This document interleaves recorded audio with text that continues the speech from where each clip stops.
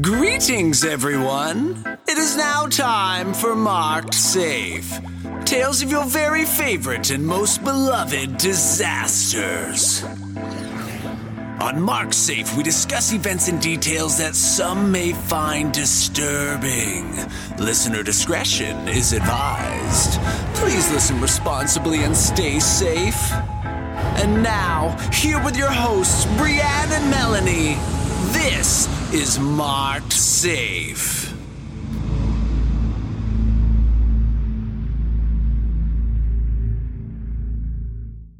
There's a lot to unpack. So much.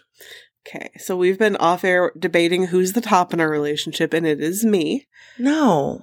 Yes. All right. I told you silent, and you fell silent immediately. No questions asked. I'm working. Okay, here's what we need to do. There's a meme that goes around that says if you and a same-sex friend go out to dinner, whoever the waitress just automatically hands the check to, they've decided you're the top. Oh, it would be me. I think that's just because you seem kind of bougie. No, I'm not bougie. It depends on what you're wearing. No, I don't think so. Really? How do you figure? I think I'm the top. Okay, I'll let you think that. Second of all, we are leaving cats in officially. Officially. We're leaving cat sounds in the podcast. This is the Patreon content, so we the people don't know that you are entertaining cat ownership. Yes, I bought a cat Yes. door, and I don't have a cat. Yeah, so now you have to get one to match, which is just a very Melanie thing to do. And, you know, Adelaide had a little cameo appearance in the bonus episode that we just dropped, like yesterday. I guess by the time you hear this, it'll be a few days ago. There's a lot of cat-related content in disaster relief there. You're thinking of getting a cat. Mm-hmm. And now I support you in that, but I do think that you may not realize how much cats meow in terms of being a podcaster. So I will not be editing any cat sounds out, which you may be surprised how many cat meows are in this fucking podcast normally. They will be remaining until your decision has been made, because I feel like that's authentic. Okay. Okay. I dig it. I think we had another thing. Oh, you were gonna yell at me about my superstition. Yeah, what in the chainmail shit are you doing to me right now? Okay, listen. You know what? Hold on. Let me pull this up and see when the origin of it was, because I guarantee it was not chainmail, you bitch. Origins in history. Okay, well, we know for sure it existed in 1909. So it's a thing. Are you saying that chainmail didn't go back that far? But not like officially. No. I'm leaving that in because it's a cat knocking something around in my bathroom. If you hear that, that's for you.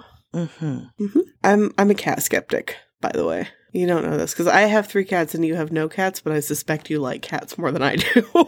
Yeah, I think I might. Yeah, it's super case by case for me. Also depends on whether I am recording a podcast or not, because when I am, I guarantee I don't like cats. Okay, so this is a thing in my family that has existed longer than I have, at least. I don't know. And it is that the beginning of every month, the first thing you say has to be either rabbit or rabbit, rabbit, rabbit, or white rabbit, or white rabbit 3 times. Ideally, even if you're awake at midnight, you would say it immediately as soon as the clock clicks over before you say anything else. I don't know if that's actually part of it. Like, I don't know if that's canon, that it has to be like right before you say anything else, or if it just has to be right after the start of the new month. It's supposed to be good luck. My mom will send me like 100 emojis of rabbits on the last day of whatever month in every group chat we're both in. Like, we'll be in 3 different family group chats with different family members, and she'll send it to all of them. She'll send it to me privately. She'll text it to me in case I don't see our messenger thread. Oh my gosh. Every single month. This is exhausting. Life. Listen to that car. It's midnight. Go to bed. Go to bed. We're in 2 different months right now because you're an hour behind me. Isn't that fucking weird? It is trippy. It's so trippy. It is trippy. So the rabbit thing is serious fucking business in my family. It's supposed to be ancient belief in swearing as a means of avoiding evil. I don't know. I'm just skimming this Wikipedia article, but it's definitely a whole thing. So then I asked her, I said, so is this a thing that you just told me, and now that I know, if I don't do it, Am I inviting bad luck? Like, Yes. is this a chainmail thing? You already know that it is one of those things where once you know. So if you're the top, you're an evil fucking top. Obviously. After doing some shit like this. Well, you think I'd be a nice top? I mean, cute white fluffy rabbits. I didn't say I'm the rabbit. I'm not a nice top. Mm. I do believe in aftercare and safe words, though. I don't. Just kidding. Oh, shit. That's why you're not the top. It's not safe, Melanie. Also, I have pneumonia. Yes. Just getting that out of the way. I don't remember if I sounded bad for our last recording or not. I definitely sounded sick for our Patreon recording. I think it's more just a you can tell I'm sick unless it's super horrible to listen to thing at this point. But yeah, I got sick. My lungs are fucking incompetent, and I went to urgent care about, 4 weeks earlier than I usually would. Because once this starts going downhill with me, I get a cough. It's like on a gradual trajectory to not ruining my life. And then it starts going downhill. At that point, it's not going away, and it's probably pneumonia. So I went to urgent care. It is pneumonia. I'm on medicine. I'm sorry. I still sound fucked up. That's all I have to say about that. But I said White Rabbit on air with you, and I'll try to remind you to say it at your midnight because I love you. So hopefully that means that sounded like a goddamn lie. That I love you? Yes, that didn't even sound genuine at all. Wow, everyone says that to me, but it's not true. Mm-hmm. No one thinks it's true. I'm just really concerned right now with this. You just loaded me up with another superstition. Oh, do you have a lot of them? Yeah, I guess so. I'm sure my mom would be happy to put you in the email chain mail of rabbits. Y'all do this at midnight? Well, usually she texts me, whenever she goes to bed. Let me see. Well, maybe not. At some point on the last day of the month. It could be when you wake up, though. You don't have to be awake at midnight. Yeah, she texted me at 8:30 p.m., and it is 2, 4, 6, 8, 10, 12, 14, 16, 18 rabbit emojis. Wow. Yeah, and she will do that for you, I bet. All right, sign me up. All right, Mom, if you're listening, and I know you are, Melanie needs in on this. Yeah. Rabbit. Chainmail thing. Yep. What are your other superstitions? You hear that cat? Yeah, that cat. Yep. I don't know. I guess it's just as things happen. As things happen, you become superstitious? Well, you know about my thing with splitting poles. Yeah, right? Bread and butter. Bread and butter. Yeah. Just your general stuff, the breaking of the mirrors, the umbrellas in houses. Oh, gosh. Oh, yeah, don't ever do that. The ladder thing. Yeah, I wouldn't. That's not one of my more cherished superstitions, but that's probably because I'm only around ladders so much, or it would come up more. We've got a couple ladders here. My kids, though, they're always opening umbrellas and always breaking mirrors and always walking under ladders. And I'm like, what are you doing? You're stressing me out. That's awful. I don't like bad numbers either. I don't like 16. I don't like 13, and I don't like 666. My aunt officially has Ava doing her hair trims on new moons. Oh, yeah, you told me that. I think we talked about that in the podcast. Yeah, so that's adorable. That's a lot to keep up with. Had to lie a little bit because for the longest time I was doing it on full moons. Well, I didn't know. Something got lost in translation. So new moons it is, hair trims, and yeah. Rabbit. So, speaking of cats. Oh, God. Okay. This is a stupid matchup. I'm sorry to tell you. It's not the matchup. How dare you? On with it. Introduce this. Whoa. Roll this out. Bracket time. I'm mad about this one. Why? Okay, I'll introduce it first. Okay, introduce it. It's Everybody Wants to Be a Cat versus Trash in the Camp. Okay. There's no words in Trash in the Camp, Melanie. You know what? People These say cats are really making a point. They're picking the winner. To know that I don't have to edit this out. They are campaigning hard. They are, man. That timing was pretty beautiful. Hey, you know what? A couple people were like, it's a bop. And so I put it in. A couple people are the boss of you? This is why I'm the top. Oh my gosh. Okay, here's my beef. First of all, I have to be full disclosure here and tell you that I have actually not seen either of these movies. Oh my. So if there's, some kind of like super sentimental context or something. You've never seen Tarzan? No. What is wrong with you? When I was a kid, I would have definitely seen that as like a boy movie. I understand. You don't need to make the point that it's not, because I get it. But like and Adelaide's the same way. She has very arbitrary opinions about what are boy things and what are girl things. And she has never wanted to watch Tarzan either. And I guarantee that's why. No, and I've never seen the Aristocats. I know. God, I'm going to get so much fucking hate mail. I feel like I get so much more hate mail than you. And you talk about eating wiener jelly on the show. Yeah, people love wiener jelly. I mean, a lot of people love some kind of wiener jelly, but usually not the kind you're talking about. They bring me all sorts of wiener content in our Facebook group, and I love it. I'm leaving the group. You're not. I'm going to start ban-hammering all wiener content. No, you're not. Maybe, we'll see. You're not the top. You're not the top. You're not the boss of me. You're not the top of me. You're not the top of me. Okay, so so we've got Trash in the Camp and Everybody Wants to Be a Cat. I've actually never even heard either of these songs, much less seen the movies. But here's the thing. I looked them up on Spotify before we began, and I listened to the cat one, and it's fine. It's okay. I am impressed by you because there's a lot of like jazz scatting in both of these. Mm-hmm. So, and I respect your matchup. So I do just want to tip my hat to you on that one. Thank you. You're welcome. I appreciate you. And by the way, you said in private message the other day that nobody gets you, which I am wounded by. Well, I feel like you get me, but, do you want to unpack that, by the way? People are going to think I'm nuts. We'll find out who gets you, won't we? All right. Okay. Because I get it. I would have done the same thing in a heartbeat. All right. Here's the context. So my friends were in town. We rented a couple hotel rooms in New Orleans. One for my friends and one for my family and my kiddos, because I like to have them close to me, and they like a little staycation, Mm-hmm. I had planned on getting up early the next day and leaving with my kids to come back home while Cody stayed with my friends, and they would do a late checkout, because they're vacationing. I get home. Oh, the reason why I'm going home early is because my children are attending the very first birthday party that they've been invited to ever. Very exciting stuff.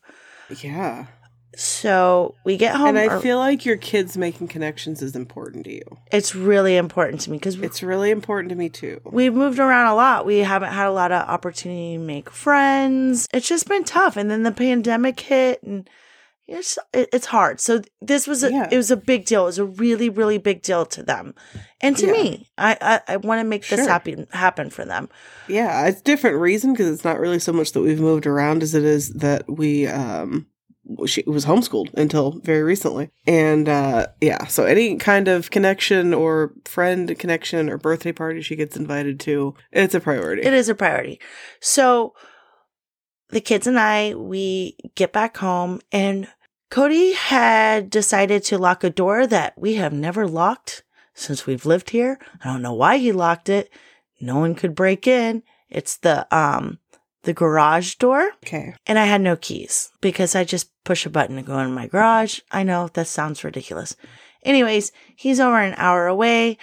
We're about 30 minutes out from the party. There's no way we would be late, but I would still have to get them ready, and they would miss the party. So I went to the shop and got a sledgehammer and busted the window from the garage door out.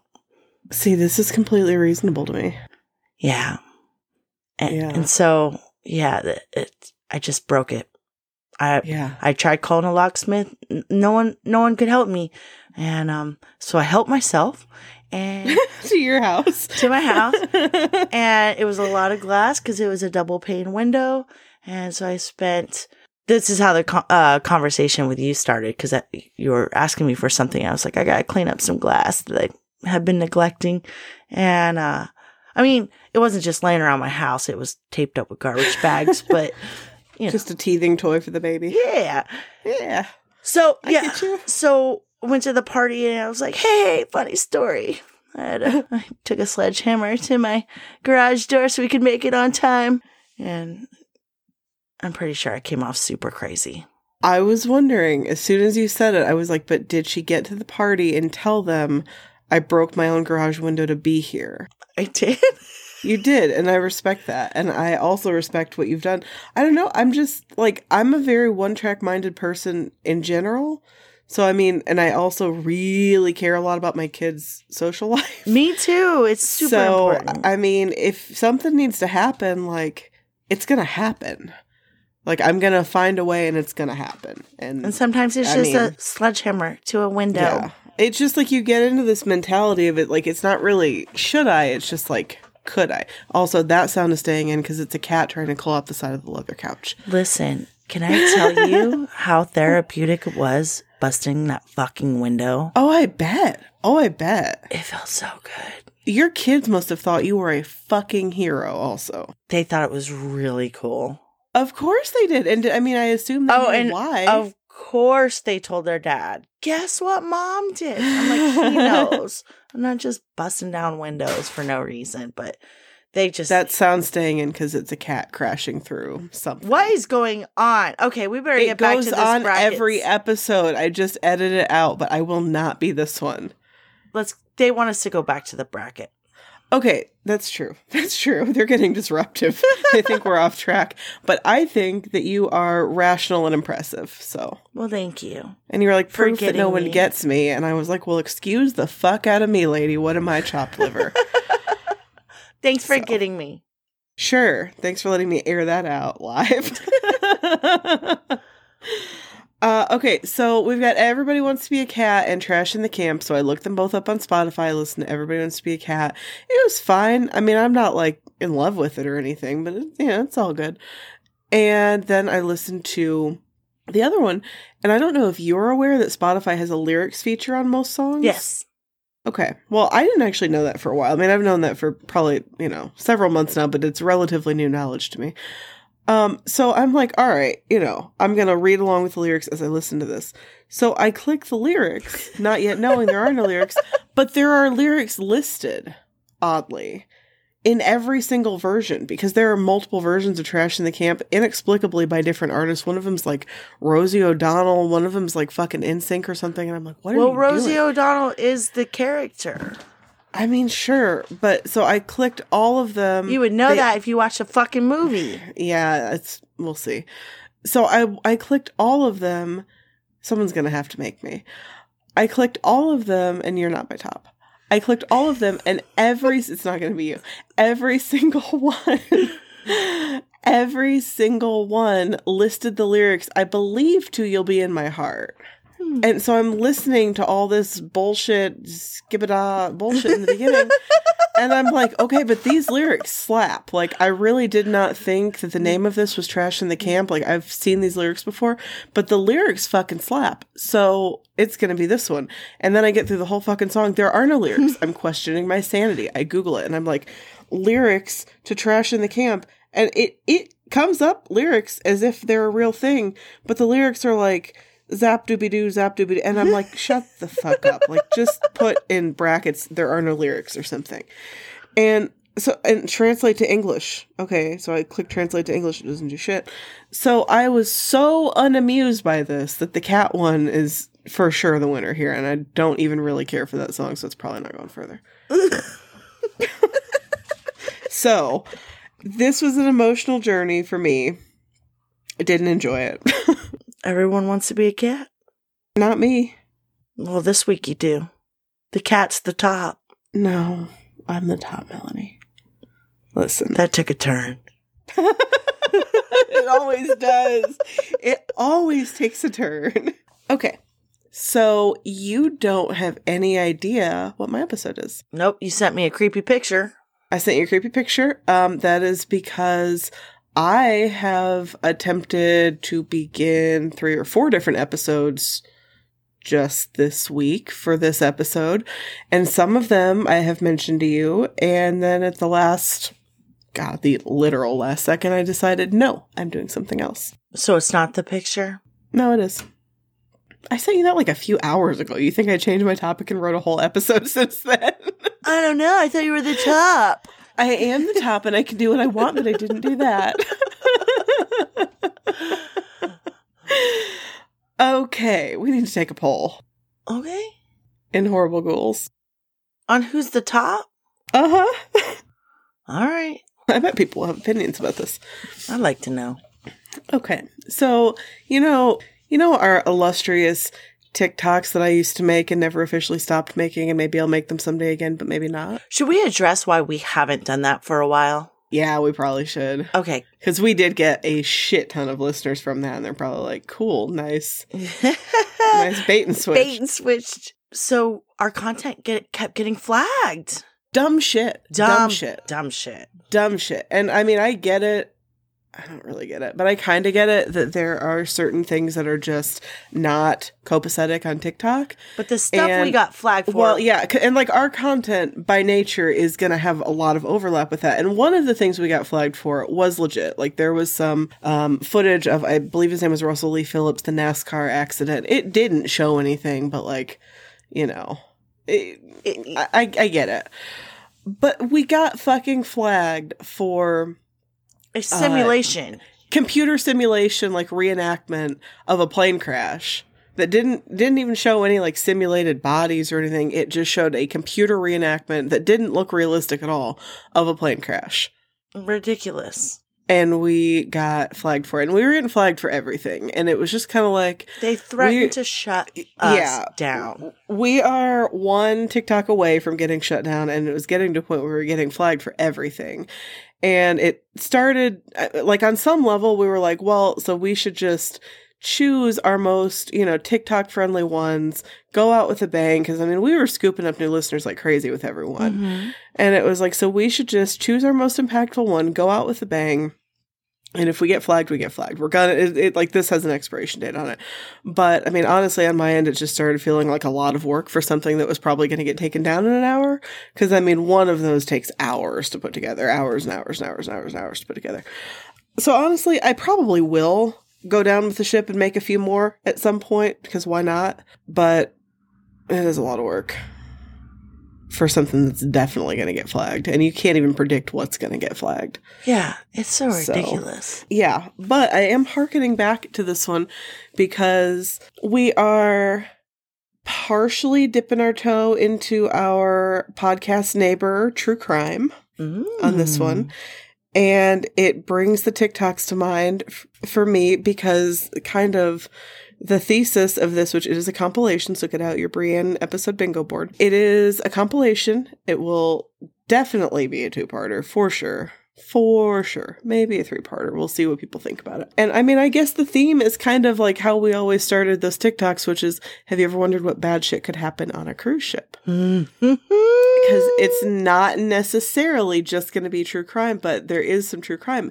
The theme is bad shit that could happen on a cruise ship. That's what we're going for this week? That's what we're going for this week. Fuck and yeah. Some of it is more classic disaster than others. Some of it is more true crime than others. But it is bad shit on cruise ships.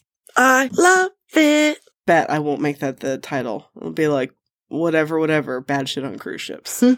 I might. Don't put it past me. So, we are... I like a chronological compilation. Mm-hmm.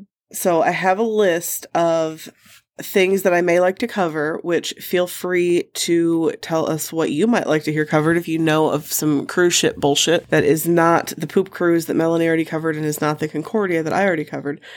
I think that's the only cruise ship stuff we've ever delved into. And MS Estonia on Patreon. Oh, yeah.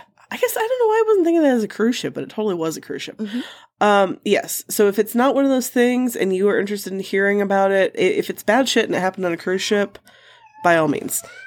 Oh, hello, cat. Coco says hello, Melanie. She says, are you sure? She says, maybe just get a cat door for your kids. See? This is what gets edited out every episode. Honestly, I might have to go turn her water on for her, or she might not stop. We'll see. She likes to drink water from the bathroom faucet, and she gets very bossy when she wants it turned on. She wants her fresh water. She does. She doesn't even have, like, a water bowl because they all like to drink from the faucet, so I just leave the faucet on, like, a lot. Okay, so have you ever wondered what bad shit could happen on a cruise ship? Of course, that's why I'm here. Course. You've been on a cruise ship, so of course you have. You can't get on a cruise ship and not wonder that. Well, you're going to find out some things. And again, I do love a chronological compilation, so I have a list of things that I may like to cover. I'm sure some of them will get filtered out in the editing process, but every one that I delved into not only had enough to qualify, but way more than I expected to qualify. So we are starting in old-timey times on this. We are starting with the first known cruise ship problem. Ooh. Yeah. First known cruise ship bad shit for the most part. And we will, in this episode, only actually be getting up to 1934. We've got 4 stories and they're all 1934 or sooner. God, I love old-timey stories. Yes, you're going to love these. So we're going to get into some somewhat more modern cruise ship bullshit in the next episode. Are you ready? I'm ready. All right. So bad shit's been happening on cruise ships since even before the Titanic sailed and sank. We are going to start our journey through the Sea of Disaster in 1903 when a Mr. Charles Fink, 45 years old, hopped on the SS Hekla in Norway, where the U.S. native had been staying for the past year. I'm unclear on why, but he was more than ready to leave and return home to the U.S. where he was from. The ship was destined for New Jersey, and our boy Charles had a whole gob of cash so that he could start an express business in America, which, did you know what an express business was? I do not. I didn't either, but it seems dumb, like I should know. It seems to have been like a delivery thing, like express mail, only like not through the U.S. Postal Service. I guess there were a lot of delivery services that were more of a freestyle type of situation, which is a little unsettling. But then again, I guess we put our actual selves in Ubers, so... I mean, there used to be pigeons. Yeah. Well, I think we were a little past pigeons, but not quite to Ubers. That's where we are in history in the pigeon to Uber scale. You didn't know that was the timeline, but it is. So he was going to head back to America, start an express service. He had a bunch of money. He was no dummy, so as soon as he got on the ship, he gave it to the purser, so he wasn't carrying it on him. The SS Hekla arrived in New Jersey quickly enough, minus one Mr. Charles Fink. Oh, no. Mm-hmm. Ship officials couldn't just shrug and move on, not that it necessarily stops them in any way today. They actually seem much more willing to do so today. So they reached out to Charles's brother, John. John came in to discuss the matter and see what might be the fuck, and was told that Charles must have jumped overboard and died by suicide. Case closed. No. Yes. No. Closed. So they needed to confirm for sure, that he was the one who was not where he was supposed to be. So they showed Charles's personal effects that they had found on the ship, and John confirmed that they did belong to his brother. But according to cruiseshipdeaths.com, quote, "This is where things went hinky," and I petition we bring that phrase back. Oh, I love that. I knew you would. As soon as I saw that, I thought I have to quote that directly. They went hinky. Oh my gosh. Somebody didn't say rabbit at all. What time is it? It's not. No, I don't mean you. I mean the guy who is no longer on the ship. Oh my victim gosh. blaming. I was like, what time is it? Okay. No, you're good. I'm not guaranteeing I'm actually going to remember that, but you're good. So things went hinky. All of his shit was covered in blood. Oh, it's probably a nosebleed. Probably, yeah. Including all the pages of his memorandum book. By the way, if you hear a sound that is unprofessional in the background, it is my cat playing in the bathtub. We need one of those little flip books of all the things that your cat did in this episode. I just hope people will appreciate the editing more after this one. It's going to be the little palate cleanser. Uh-huh. So all of his shit was covered in blood, including all the pages of his memorandum book, as per usual when a man jumps off of a ship of his own volition, and his underclothes. Like his chonies? His panties, I don't know. Guess. I don't know what men wore under their clothes in 1903. I mean... I don't know. Yeah. I don't know. So John, the brother, called out the ship officials on this, and they didn't have shit to say other than looks like he jumped. He had shared a cabin with 2 American men, and I mean, one can only conclude that he had to have considered them trustworthy, told them about his plans for the future, only to, you know, fall victim to bloody murder and have his body thrown overboard into the calm seas, apparently after being stripped naked since his underclothes were in his suitcase bloody. And that seems dumb as fuck to me, because if they're looking for the dude himself, like, by the time they find him, the blood on his clothes is going to be the least of their problems, or, like, anything he's wearing. He's just naked? I guess, I don't know, they never found his body. But, I mean, those clothes are going to look sus as fuck if you find him in his belongings. Right. Yeah, so I guess when the 2 men dug through, by the way, that is still the cat in the bathtub. I guess when the 2 men dug through his luggage and his memorandum book looking for his money, they must not have found anything worth stealing since Charles had not been a dipshit.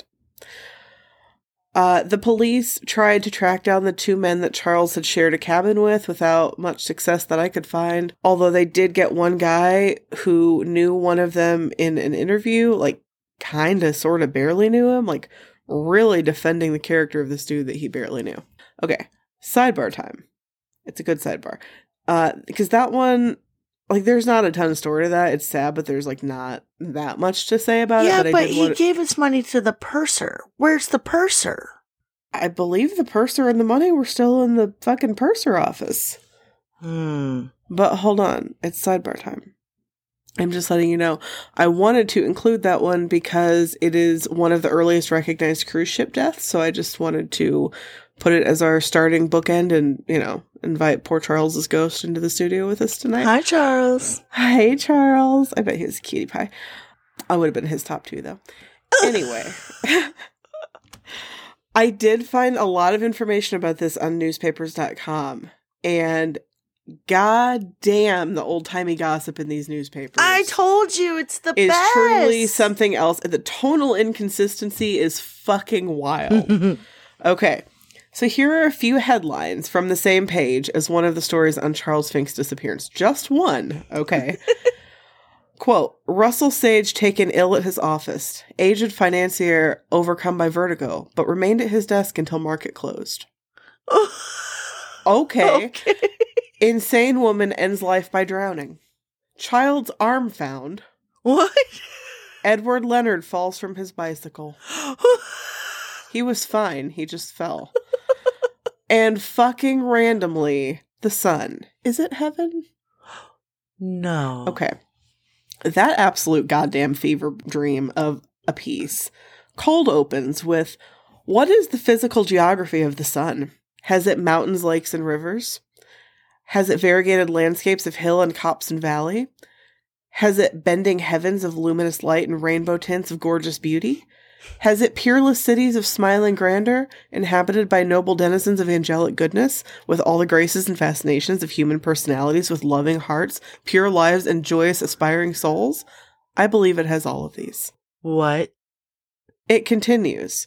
I contend, therefore, that the sun is inhabited. And the planets are human hatcheries, and the suns their places of maturity and perfection. To which I say, to you, Melanie, I have also had edibles, but I didn't realize they were that good in 1903. I was going to say shrooms are a hell of a drug. Okay, this whole thing, the sun is at heaven. Oh no, it's just a massive incandescent gas. Come on. It is just presented without comment. By, as far as I can tell, some fucking rando who took some drugs, had these thoughts, wrote them down, and thought, God damn it, I'm sending it to the newspaper. And I have to say, this is not in my script because I wasn't going to say it because it's maybe a little bit too political, or maybe political is not the word, maybe just misandrous. This is why men are so cocky. This is why men are so arrogant, because they really think that their thoughts are valid. Too valid. They are too comfortable thinking these thoughts and then thinking, let's put this in the newspaper. And it happens. I just did something. They're proud. You didn't. They are. They think these thoughts and they just really feel like they've done something. They really feel like they've done something. And I would like to propose that they have not. I don't know. I mean, they've done something. I guess here they are on a podcast. That's what I was going to say. We are talking about it. Yeah, that's fair. The sun, is it inhabited? What do you think? I don't know. I've just got They Might Be Giants stuck in my head right now. You don't think that it has denizens with pure lives? Literally just have They Might Be Giants song in my head. No. Yes. No, get it out. I can't. It's in there. It's in there forever. Why say it's so sexy? Sun is a mass of incandescent gas. Okay, I'm done. Okay. I'm done. Well, someone needed to tell this person that. Mm-hmm. Okay. Okay. Moving on to 1921. We have jumped forward in time. What is this, 18 years? Mm-hmm. Okay. So in 1921, Louis Campagne's job title was one that I want to also have. If only because I think it would look eccentric on a resume. And now that we've gotten into this whole who's the top thing, I want it more. And his job title was wealthy fruit dealer. Which I love. I love it. Oh, I love it too. He seemingly had more than just that going for him. Louis had a bustling life. Hello, cat. Full of social engagements, a lucrative career as a fruit dealer, a wife named Anna. A wealthy fruit dealer, a wife named Anna, which we should all aspire to. Anna the banana. Anna Banana. Oh, I bet he called her that. Actually, knowing what else I know, I bet he fucking didn't.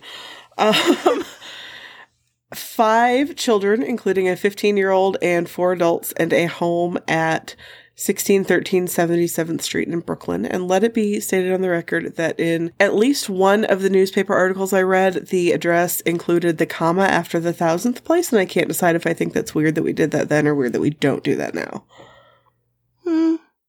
Probably not that we don't do it now. Yeah, I think that's probably right. But they did then, and it really knocked me back.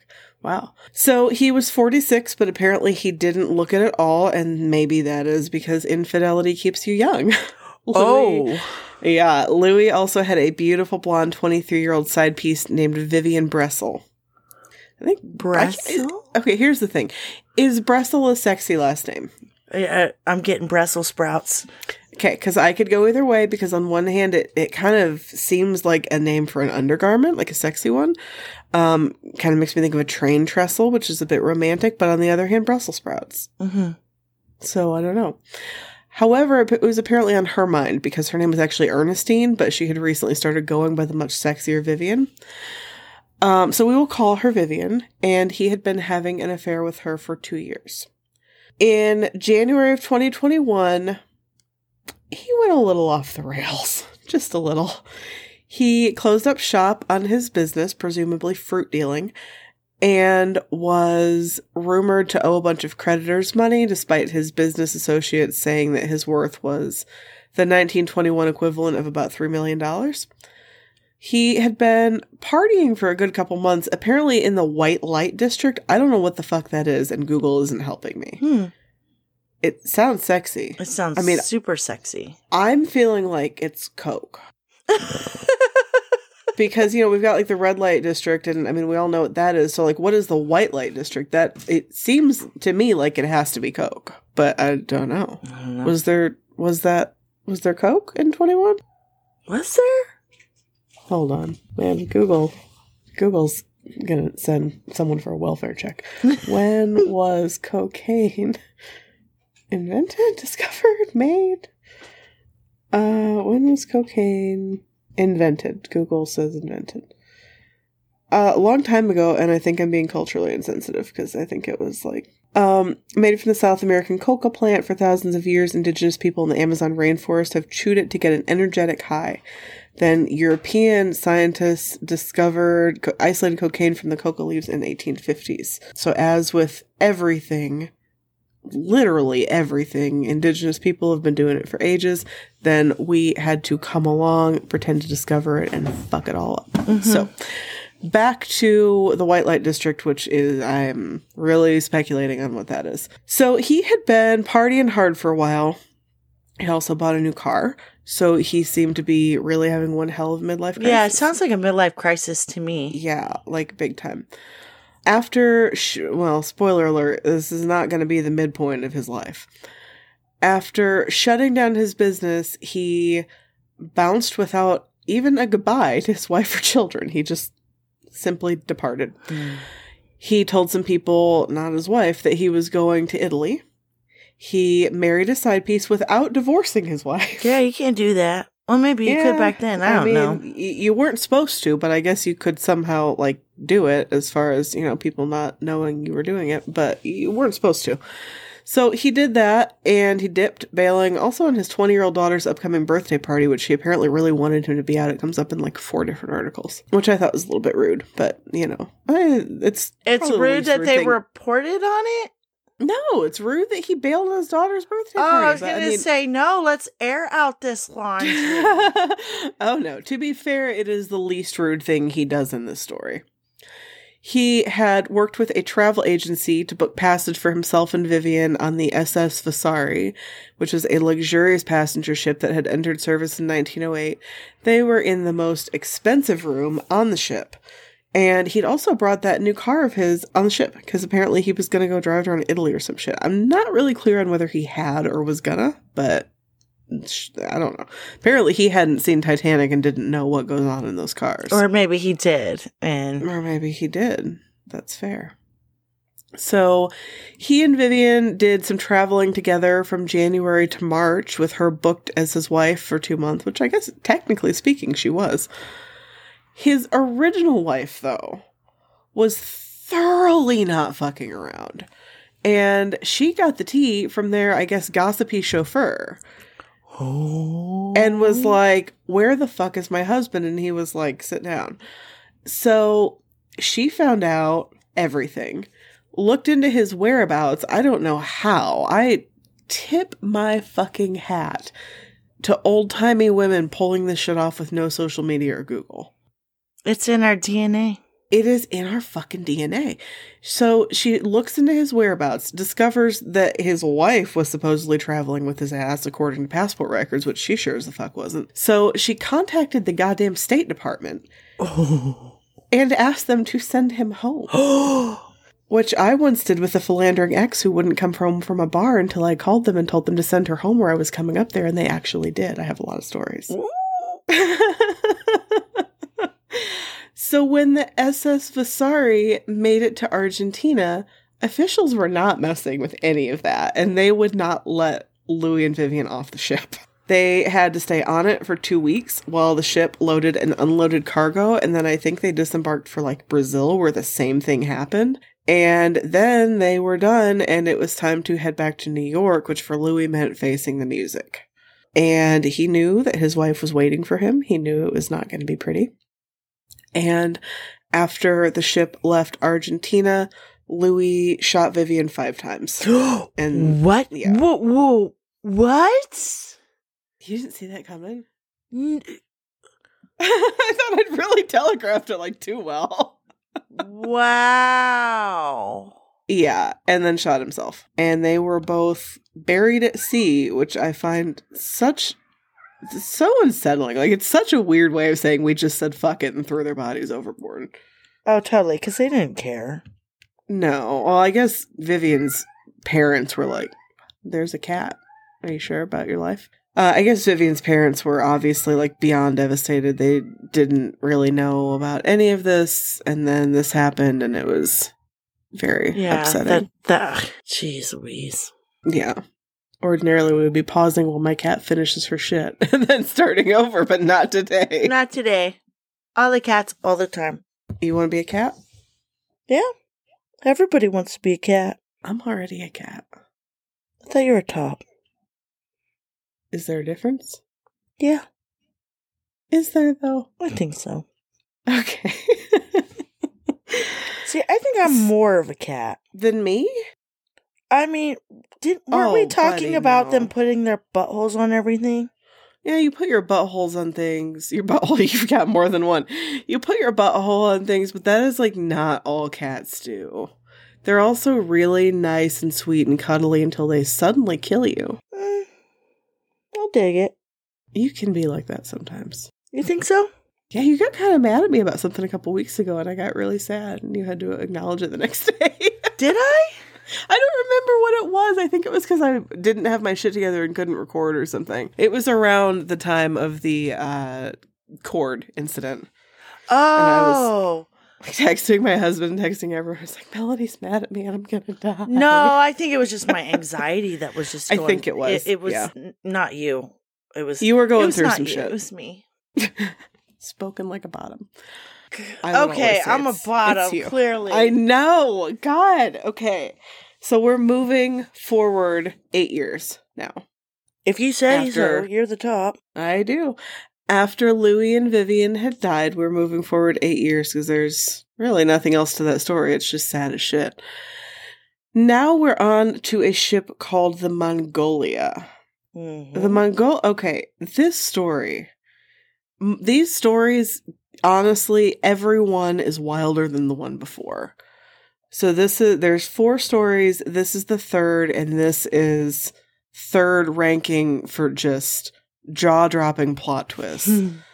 Which, man, I'll tell you, I'm not normally a big fan of old-timey stories, but they will have some jaw-dropping plot twists. Yes, always. They really will. Like, I've got to hand it to that. So now we've got a ship called the Mongolia, and it had a hell of a journey, and it came back with some explaining to do.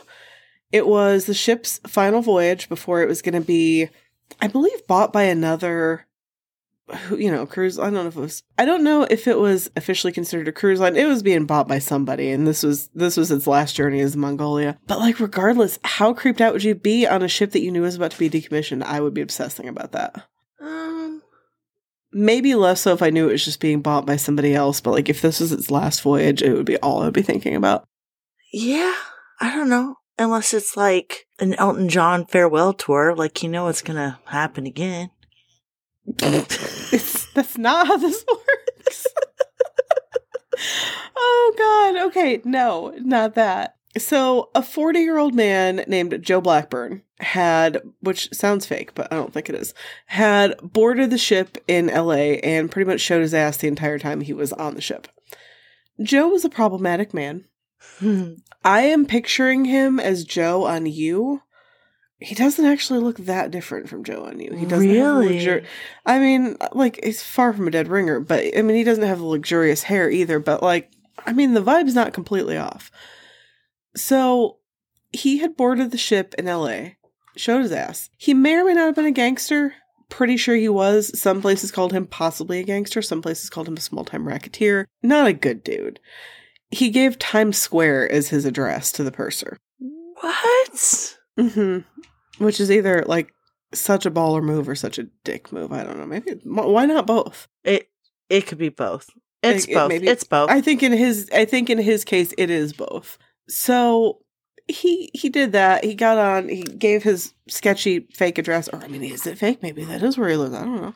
He's a Teenage Mutant Ninja Turtle. Okay, sure. He doesn't look like one, though. And he quickly set about the business of drinking, playing cards, drinking a little bit more, drinking for a while, playing more cards, drinking, losing, getting shitty, waving a gun around the table when he lost. Like, what a jackass.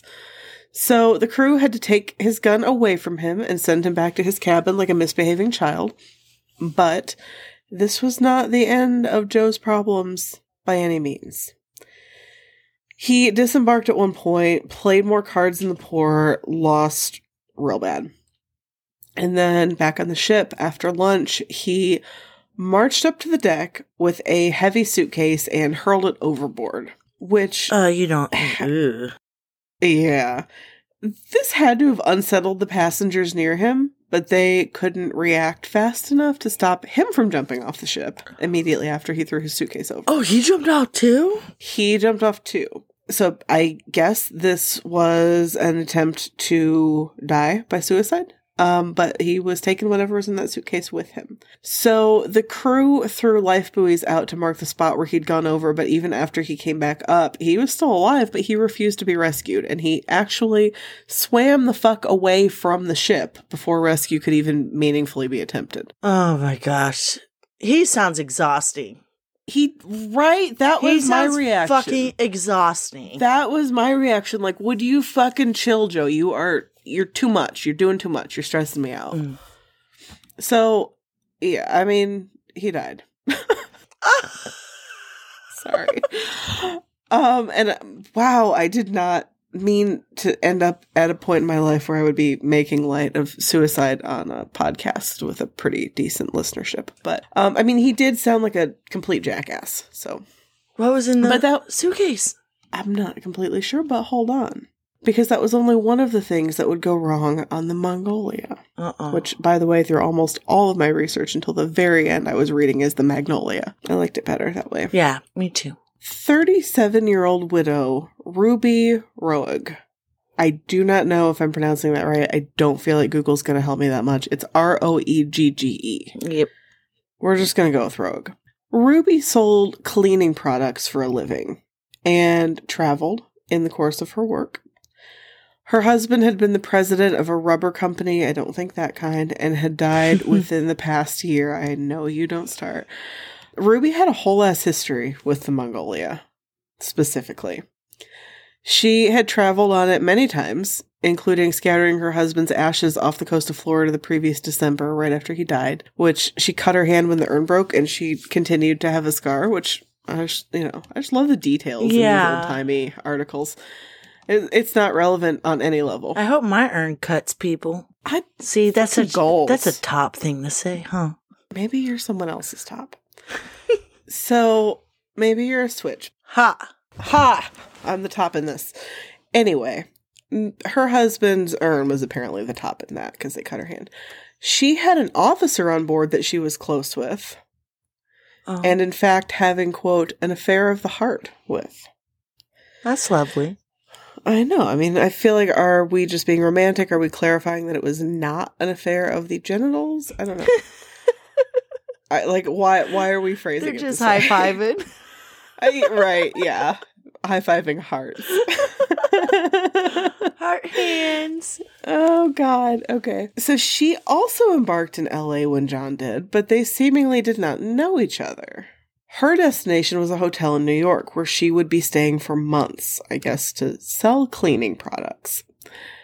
3 days after John's death, Ruby requested a pitcher of ice water be delivered to her stateroom at like 4 a.m. It was brought to her by a steward.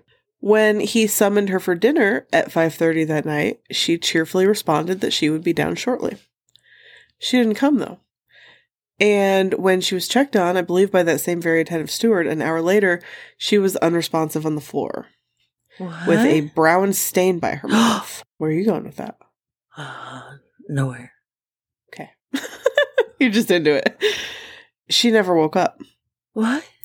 Yeah, she died. That's what happens when you don't wake up. The cause of death was so unclear that the ship's doctor refused to sign a death certificate. They brought in a second doctor and he wouldn't either. It was just weird. It was hard to say. Good on them. Some fucking ethics. Right? I know. Integrity. Back when there wasn't much of it. So an eventual autopsy ruled her death a poisoning, but who the fuck poisoned her on a ship? Like, it obviously wasn't like food poisoning. Everybody else was fine. I mean, other than Joe, but that's not why. No one was ever able to figure that out conclusively, although foul play was suspected, and no one was ever charged in her death, and her cause of death ended up being officially listed as suicide by carbolic acid poisoning. Ooh. Although no containers with any traces of carbolic acid poisoning were actually found in her stateroom. And why would she order water? I don't know. And she clearly drank it because of the stain by her mouth. So, like, what did she drink it from? That's weird. Yeah, so they didn't find it. As an aside, apparently snakes absolutely hate carbolic acid. Snakes do? It's like a thing, yeah. All right, gotta get some of that. No, just kidding. I mean, I'm not kidding at all. So, here's where it gets hinky. Ruby's attorney was absolutely not having the implication that she was associated with Joe, the gun-waving gangster, and vehemently denied any connection between them, basically on the grounds that he was, quote, close with her, and she'd never mentioned that dude. Which, frankly, comes off some type of way, in my opinion. Mm-hmm. Particularly once I learned that she had been seen drinking with Joe on the trip. Really? Uh-huh. But her attorney was like, no fucking way. I knew her too well, and she would have told me about Joe if she knew anyone named Joe, which, like, No. come on, dude. Get Like, out we of here. see You're you. not that important. No, like, have some chill, Mr. Attorney. There was an affair of the heart. There was apparently Joe. There was, I suspect you. So, like, calm it down. So, at this point, I thought the story was done. And, I mean, there's a lot to unpack already in there. And I was just digging around in old-timey newspapers for any other little interesting details or pull quotes when I came upon this. And it just has to be quoted directly so that you can share my pure unbridled joy at thinking that the story is complete and then stumbling upon century-old tea. Quote, arrest of suspect with large amount of narcotics opens inquiry into suicide. The arrest of Mrs. Julia Randazzo, who had narcotics with a retail value of $28,000 in her possession. Holy shit. Which is nearly nearly $500,000. That's a lot of money. Yeah, it's like $486,000 or something. It is quite a lot. Quote, may result in the linking of a New York ring with the death of Mrs. Ruby Roeg of Los Angeles aboard the SS Mongolia in New York Harbor last October, according to Arnold C. Locke, in charge of the Cleveland Federal Narcotic Office. Mrs. Randazzo, Mr. Lochner said, is believed to be the Cleveland agent of the New York ring. Lochner planned further questioning of Mrs. Randazzo today in the hopes that she might have information regarding Mrs. Roeg's death. Oh. What? And indeed, the Daily News in New York reported the super shady fact that, quote, authorities learned Mrs. Roeg lived in style in Los Angeles, but even her close friends didn't know the source of her income. Yeah. See, they're giving out quotes like, I knew her so well. Yeah. So I couldn't really find follow-ups on that, but bullshit, that's not that all sounds linked. like murder to me. There's a lot going on there. Ruby is having affairs of the heart, and probably not just the heart, with like a lot of people. Also, she lived with a woman. So, I don't know. Like an unrelated woman, it would appear. They used to call those friends back in the day. Well, right before this, you said something about your girlfriend. Yeah, and you were like, like, in which context? In the boomer way or the other way? You can't just say that. So yeah, I couldn't really find much good follow-up on that, but I do want to note, and I swear to God, I'm going to do this every time I do an old-timey story, newspaper page headlines from some of the pages that mentioned Ruby's death. I will always tell you some highlights. An ad for shoes that would be $300 in today's money, and it was like right on top of the Great Depression, so Jesus Christ. Were they cute, though? I don't know, it was just a drawing, kinda. Not cute enough for that, shit. Quote, rum trial postponed for Hollywood girl. Oh. Tangled skein of matrimony, 2 involved. 7th wife, same as 5th, dropped quickly for 8th spouse, same as 6th. I don't... That was just the headline. That's a massive math problem. And fresh soda cracker. That's old-timey. I got 99 problems. And a bitch is all of them. And finally, fresh soda crackers for the salad are just as important as fresh mayonnaise. Okay. No, thank you. Yes, please. Melanie, get the fuck out. No. You're fired. Okay. So that story had a lot going on. Yeah, it did. And I told you they get crazier and crazier. Oh, we're at number 4. We're at number 4. Oh, fuck. I'm sorry I didn't remind you about Rabbit. So you're fucked. Oh my gosh. Better luck next month. Anyway. If I have a shitty month, so help me God, Brienne. Listen, our next story, I don't think anyone said Rabbit. Rabbit. In this story. Rabbit. Yeah, it can't hurt. I mean, I say it usually even if I say it late, but I don't know. Look how my life is going. So, our next story takes us to 1934, when I don't think a single soul on this ship said Rabbit at any time in their lives. And this was like 5 minutes after the end of the Prohibition. Mm. This is a story that I feel genuinely guilty about covering because it has Melanie written all the fuck over it. Like, I should have left this alone and just put it in your lap. I should have. I'm sorry. No, it's okay. Sometimes it's good to hear it from the other side. I guess. This has everything. This has party ships, death, mysterious death, fire, chaotic men, conspiracy theories. It's got a lot. So, the SS Morro Castle. No one knows if I'm pronouncing that right, but we're just rolling with this. It entered service in 1930, which was 10 years into the Prohibition. But international waters weren't subject to Prohibition laws, so it was a fancy party ship and a half. With the liquor flowing freely and the depression far from passengers' minds. Don't you love a loophole? Yeah, absolutely. It was a whole vibe on the ship, I believe. And it would become even more so. One day, in September of 1934, the Morro Castle set sail from Havana to New York, aiming to make it there in just under 3 days, which was apparently unusually fast, despite shitty weather. And then, guess what happened? What happened? And yes, I'm telling you right now, I will be making you guess several times during this. Guess what happened? There was a storm. Okay, we're getting there. That's not the first thing that happened.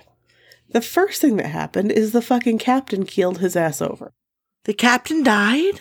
The whole ass captain. I started reading the story, which, believe me, the story is crazy enough on its own. We're getting there. And all the articles are just like, oh yeah, the captain fucking died, anyway. That's kind of a big deal. Not anyway. It seems like a big deal till you get to the rest of the story. So, the captain, I guess his tummy hurt, and then he just up and died, probably a heart attack, but he was kind of weird in the first place. According to the Mashable article that most of this came from, quote, many of the crew were disgruntled by poor working conditions, and the captain was suspicious and paranoid of mutineers and saboteurs. On a cruise boat? Which, that guy just, it sounds like a guy I would not get along with. I don't like him. Apparently, the crew was very underpaid, the turnover was constant, the captain was a fucking weirdo about this. And then he was dead. So the voyage was almost over, and there was a ball scheduled for the last night. But with the there's my cat, by the way. But with the captain dead as hell, it kind of felt wrong, so somebody canceled it. I thought you were going to say they did like a Weekend at Bernie's thing. That'd be cool. The chief officer took over guiding the party ship through the stormy ass water because, by the way, unbelievable weather. Massive, huge, maybe your boat's going to get knocked over, swells of waves. Oh, no, thank you. Bad weather. So the fucking chief officer, is guiding the ship through the stormy ass water with the captain's corpse aboard it. And god damn it, Melanie, I want a movie about this so bad. Even more than I want the movie about the fucking lesbian romance during a plane crash that I wanted in the Patreon episode. Do you like that smooth? I love that plug. Like that plug. We talked about that too. And people don't know it. Subscribe to our Patreon at the $10 level and hear Melanie lose her shit about the word plug. I bet you know why. So, guess what happens next? There's a stormy sea, terrible, terrible waves. The captain's corpse is somewhere on this ship. And the chief officer is, I guess, trying to do this. Then guess what happened? He fails. Let's say... I'm making that's an understatement face right now, just so you know. I don't know. Does he beach it? No, worse. Worse? A whole ass fire broke out on the ship. Yeah, and I was telling my husband about this, and he just said, this is too much. And yes, it sure is. I bet that's what everyone on the ship was saying, because this is simply too much. But bro, the captain was dead. And just because the next guy in line I guess he may not have, but he hopefully may have known how to captain the ship, just generally speaking. Was he prepared to do so in a massive storm with the entire ship on fire? No. No, probably not. Oh my god. There are so many capital words in my script at this point. It's unreal. This was not a contained fire. at all. This is not like the fucking boiler room is on fire and it's not great. The whole ship was on fire. Oh, no. Basically, everything on the ship was flammable as all fuck. Every material used for just anything was just like ridiculously flammable. Everything inside of it is made of wood, covered in flammable shit. And the crew had no idea what they were doing because they were all very inexperienced. I read an article that said they were bordering on incompetent. And the fire alarms were extremely quiet. There was no water pressure to speak of, like at all. The deck itself was hot to the touch. Ooh. No one actually knew really how to issue a distress signal. And then guess what happened? Sharks. That's a good guess, but no, I'm impressed by that guess. No, the crew just pieced out of there. Like, they pulled a Scatino. They pulled a Scatino because Scatino and this was fucking dead, and they were just like, you know what? No. Oh my God. No. So they pieced out. For the most part, the only exception was a dude named George, the chief radio engineer, who stayed behind and rescued passengers and was recognized by the public as like an absolute hero. He just rescuing the shit out of people. So, by and large, it was a bunch of drunk-ass passengers losing their shit on a burning ship with no captain and no leadership. Panic. Where were the lifeboats? The crew took them. Well, I mean, maybe. I don't know. Neither did they, for the most part. And some of them, like some of the cruise ships, like, you know how you can paint a window shut? Uh-huh. A lot of the lifeboats were painted onto the deck so they couldn't be moved. You're kidding me. No, there were a bunch of them, thanks to Titanic, but, like, you couldn't use them. Oh, no. Yeah. So at that point, all they could do was burn to death or jump into the water. And, like, honestly, this entire story just feels so much like my life lately. Like, I feel like if I wrote a section of a memoir about my past year, it would read just like this story. Just like, and then what? A dead captain, and then what? A ship fire, and then what? Everybody's drunk, and then what? Sharks. It's just what? What? So, not great. Thank God George is around saving people, but for the most part, everybody was just SOL. So at this point, like, they can burn to death or they can jump into the water. And so they're jumping into the water, and then there's like a little hiss and the fire goes out and it's cool, right? No, I don't think it's going to be all right. No, it's not going to be all right. They don't have life jackets, which apparently you really need, because they hit the stormy water where there's no way to swim and just break their necks on impact. Oh, fuck. Yeah. So people on shore really organized and just like lined up waiting because they knew there was going to be all kinds of shit they would need to respond to. There would be lifeboats washing up. There would probably be bodies washing up. There would be, people needing to be categorized and organized and reunited and everything.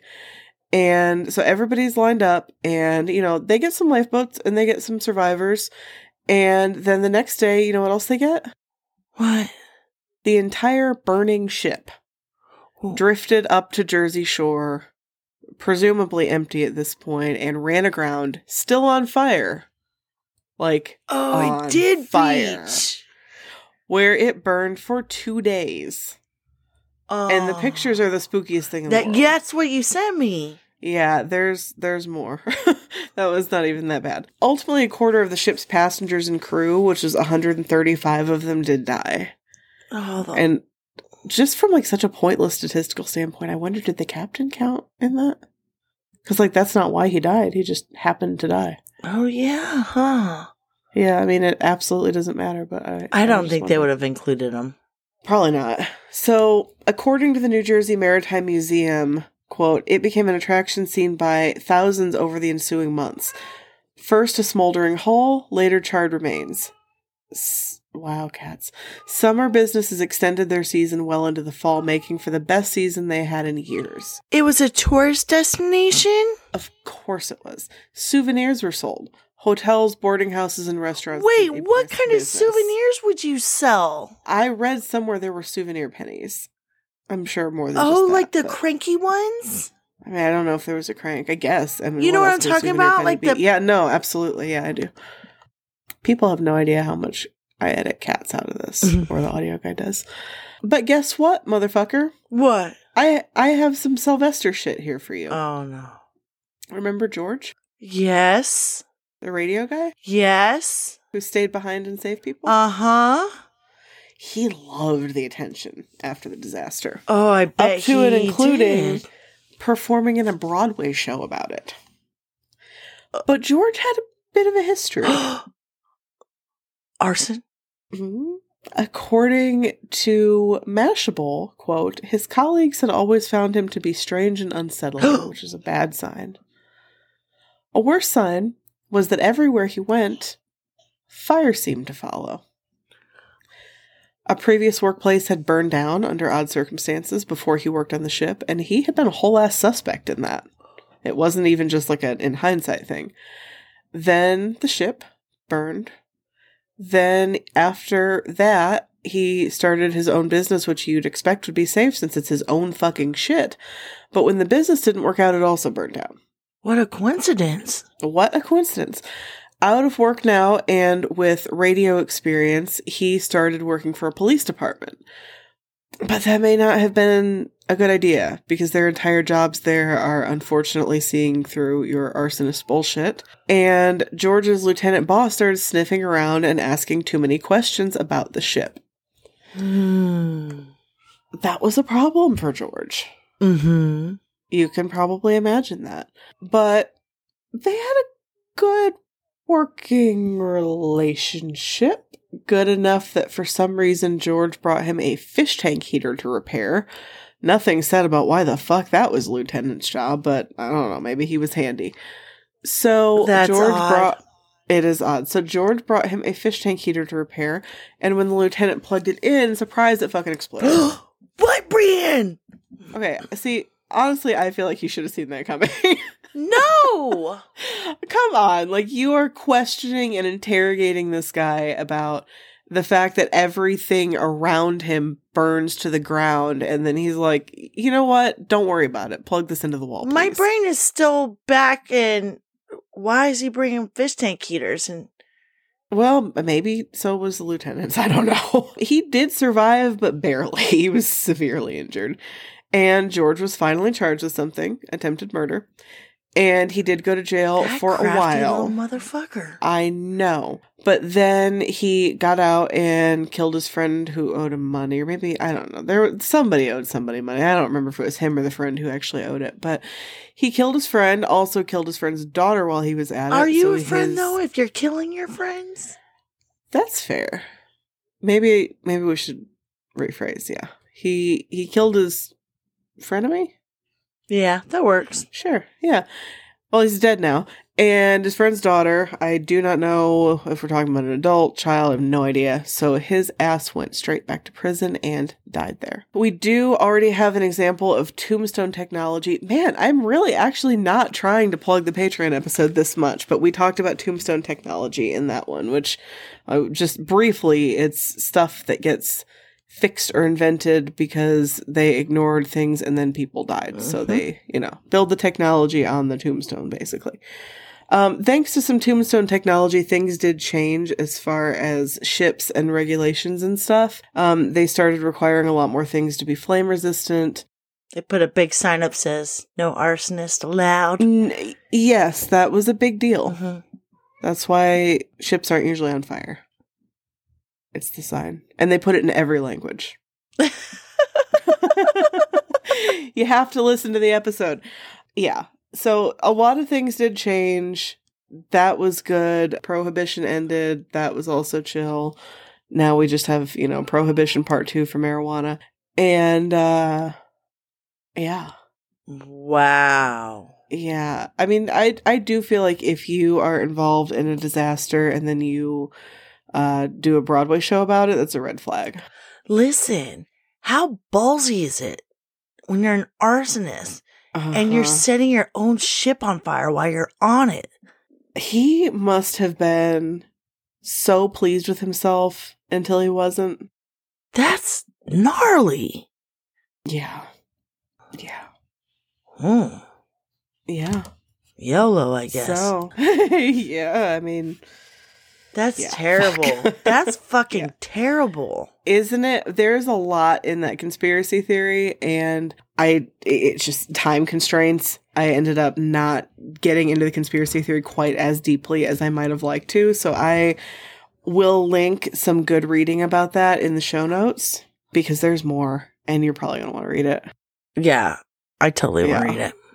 I figured you would. Hmm. You want some disaster relief? Sure do. So, also in the fucking Patreon episode, we realized that all of my disaster relief is either weird, dumb, or yum. Mm-hmm. And this one is both dumb and yum. And that is because, okay, how do you feel about Aldi? I've never been. And I hate it. well, I don't even know, like, is it Aldi? Is it Aldi? I don't know. I just see people write about it. I don't know. Never been. Wait, what did you, is it what or is it what? Is it Aldi? Is it Aldi? It's Aldi. Are you sure? I mean, I've lived here with Aldi my whole life, so if it's not, Have you seen an What? Aldi commercial? Do they say Aldi? I'm pretty certain I have. I have literally never heard anyone. But in my you entire don't life say know. anything but Aldi. Okay, listen. You don't know. I'll find It's Aldi, out. maybe. It's not. I assure you, it's Are not. you sure? Have you ever seen an Aldi commercial? I really think I have. Yes. All right. I'm very confident that it's Aldi. I guess we'll find out. Well, I don't know. I've never been. I just, when I read Okay, it, I well- say Aldi. I believe that millennials have popularized it quite a bit. I hate it because when I was a kid, it was like, God, how do I say this is not like disrespectful, because I don't want to be shitty, but I also feel like I can say this because this was my own life. Like, What's I've your lived this experience? shit, so I feel like I can make a joke about it. For me, I feel like Aldi is like the step between a food bank and Walmart. I don't think Or at it's least shitty. it was when I was a kid. So I associate Aldi with just like depression and, Yeah. not good. Insecurity. I associate it with food insecurity, really. I'm not a fan. It's real cheap. It's, you bring a quarter and put it in your cart because, they've got like all these weird overhead cutting things. Like, they don't have to have cart people out in the parking lot because you put it, you know this, I'm sure everyone knows Yes. this. You have to put a quarter in the cart to get a cart, and like, you have to pay for bags and everything. The cashiers are terrifyingly fast. I mean, it is a whole experience, and it is extraordinarily stressful to me. In recent years, they've gotten some weird, obscure, bougie like snacks and stuff. Like, I got this simmer sauce there recently that's probably really good. I don't know. They've got a lot of cool, weird, like almost artisan but kind of cheap stuff. Mm-hmm. And that's cool, and I get that. And if I didn't have my childhood associations with it, I'd probably love it now, but I do.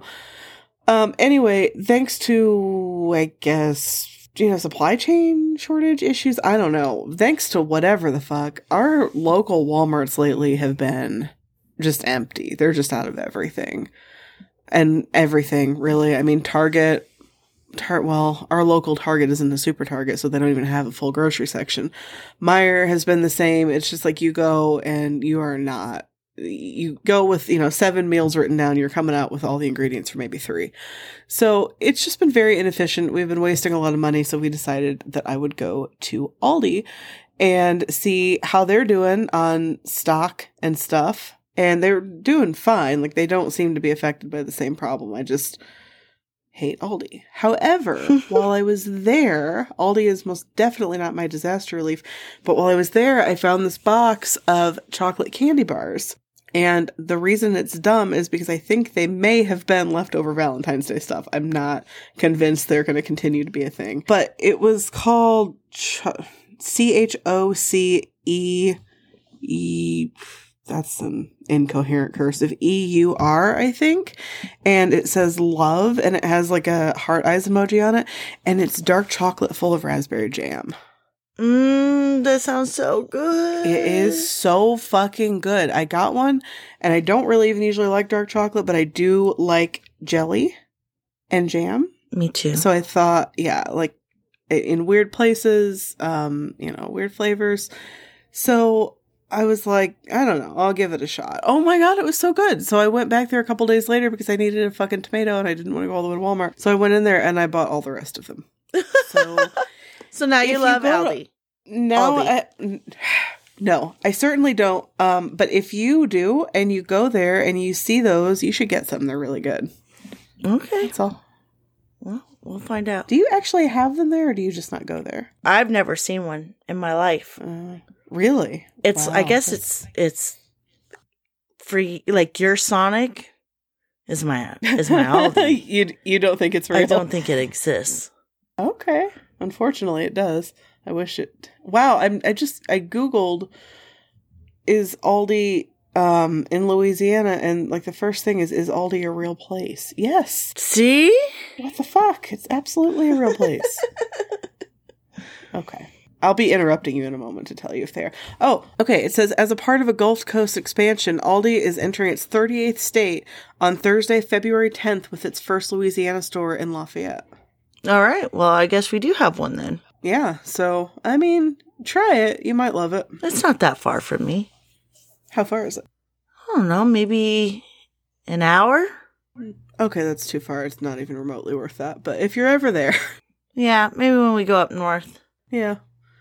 They do get like these weird obscure things, like they'll get some fucking frozen lobster macaroni or just like random shit, and it'll be really fucking good, and then you will never see it there again. Okay, that would drive me insane. Yeah, they do that all the time. Yeah. No, thank you. My turn. So I was perusing TikTok, as you do, late in the night, and I came across this Black-owned business called Mahogany Mommies, and her shirts are like really fucking cool. Like they're just all of them have different messages on it. The one I bought says "heavy on the fuck racism," which nice. It's cool. They have some that say like drink water, love hard, fight racism. I'm looking them up right now. They're so fuck normal. I want magic. Nice. I like that. Yeah. I mean, I like all of it. That makes it sound like I hated all the rest, but I do like that. No, I like all of it, but that love is an action word. That's good. Yeah. All of her stuff is just like incredible. And they're really simple. The messages are like perfect. The shirt came in today and it has to be like the softest shirt I think I've ever owned in my whole entire life. Really? Yeah. That's good. I think I'm just, it's like butter. It's just butter. So good. I don't know. I've decided that I really want to, I don't know, not do the whole fast fashion thing and really like support more local shops and small artists. And I'm trying to be a lot more conscious about it. And nice. It has a cool message. I'm a t-shirt girl. I like writings on shirts. Yeah, you seem like a t-shirt girl. This is in a good way. This is right up with my 3 favorite words shirt. Have you seen that one? No. Well, hold on. Chicken pot pie? Yeah. Yes. I don't know. I like shirts that say shit. And if it says good stuff, then yeah, bonus, right? I fucking dig it. But I love it. Yeah, so Mahogany Mommies on TikTok, I'm telling you, the shirts are so soft. Just fucking get it. So good. Awesome. I think that's perfect disaster relief. Thank you. Neither weird, dumb, nor yum. Nope. Perfect. Just butter. Just butter. Butter and fuck racism. Yes. So. All right. Well, I really loved your episode and it was perfect. Next week's gonna be terrible, so. Oh, great. It's probably good that we had that. I feel like you balance me. Because I was really... We balance each other. I was really... Because I'm like halfway through this thing and I'm like, I hate this. I don't think I've had an episode make me so mad in my life. Listen, let me tell you right now. This is your... Well, I want to say it's your last call, but it's probably not. Theoretically, the challenger is up for grabs. You know what? I'm going to give it to you.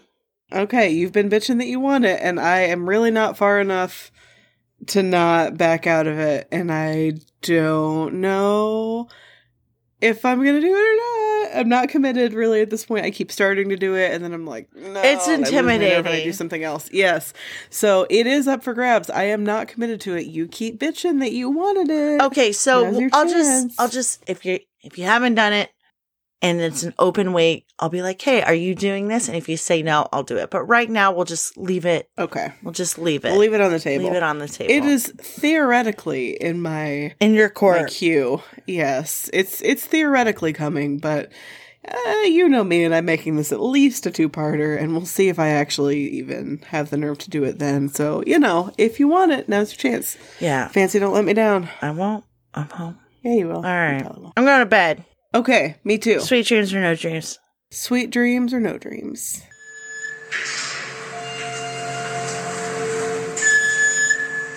Hey, Horrible Ghouls. Hope you enjoyed this week's episode. If you would like to share your personal MarkSafe moment, you can send it to us at marksafepodcast@gmail.com. Please give our podcast a rate, review, and subscribe, and tell your buddies about us too. That goes a long way. If you want to further elevate your support, check out our MarkSafe Patreon page, where we have shoutouts, goodies, and some bonus content in the works.